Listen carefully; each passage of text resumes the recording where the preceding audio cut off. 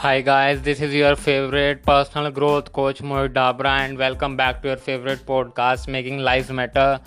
Today I will be discussing that how perseverance lies in desire.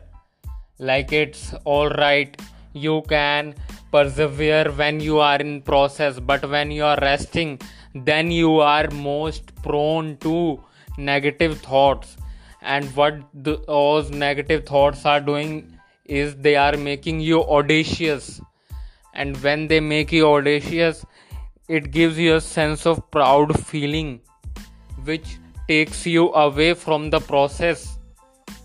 So you have to be very aware when you are resting and make sure that your mindset stays intact with aspirations, because if they can take you down, then they will pull you away and it would become very difficult for you to carry on the journey. That's it guys, I will meet you again. Bye bye, take care. And if you want more inspirational content, follow me on Instagram at the rate Mohit Dabra, and also share with your friends if you liked it. Bye bye.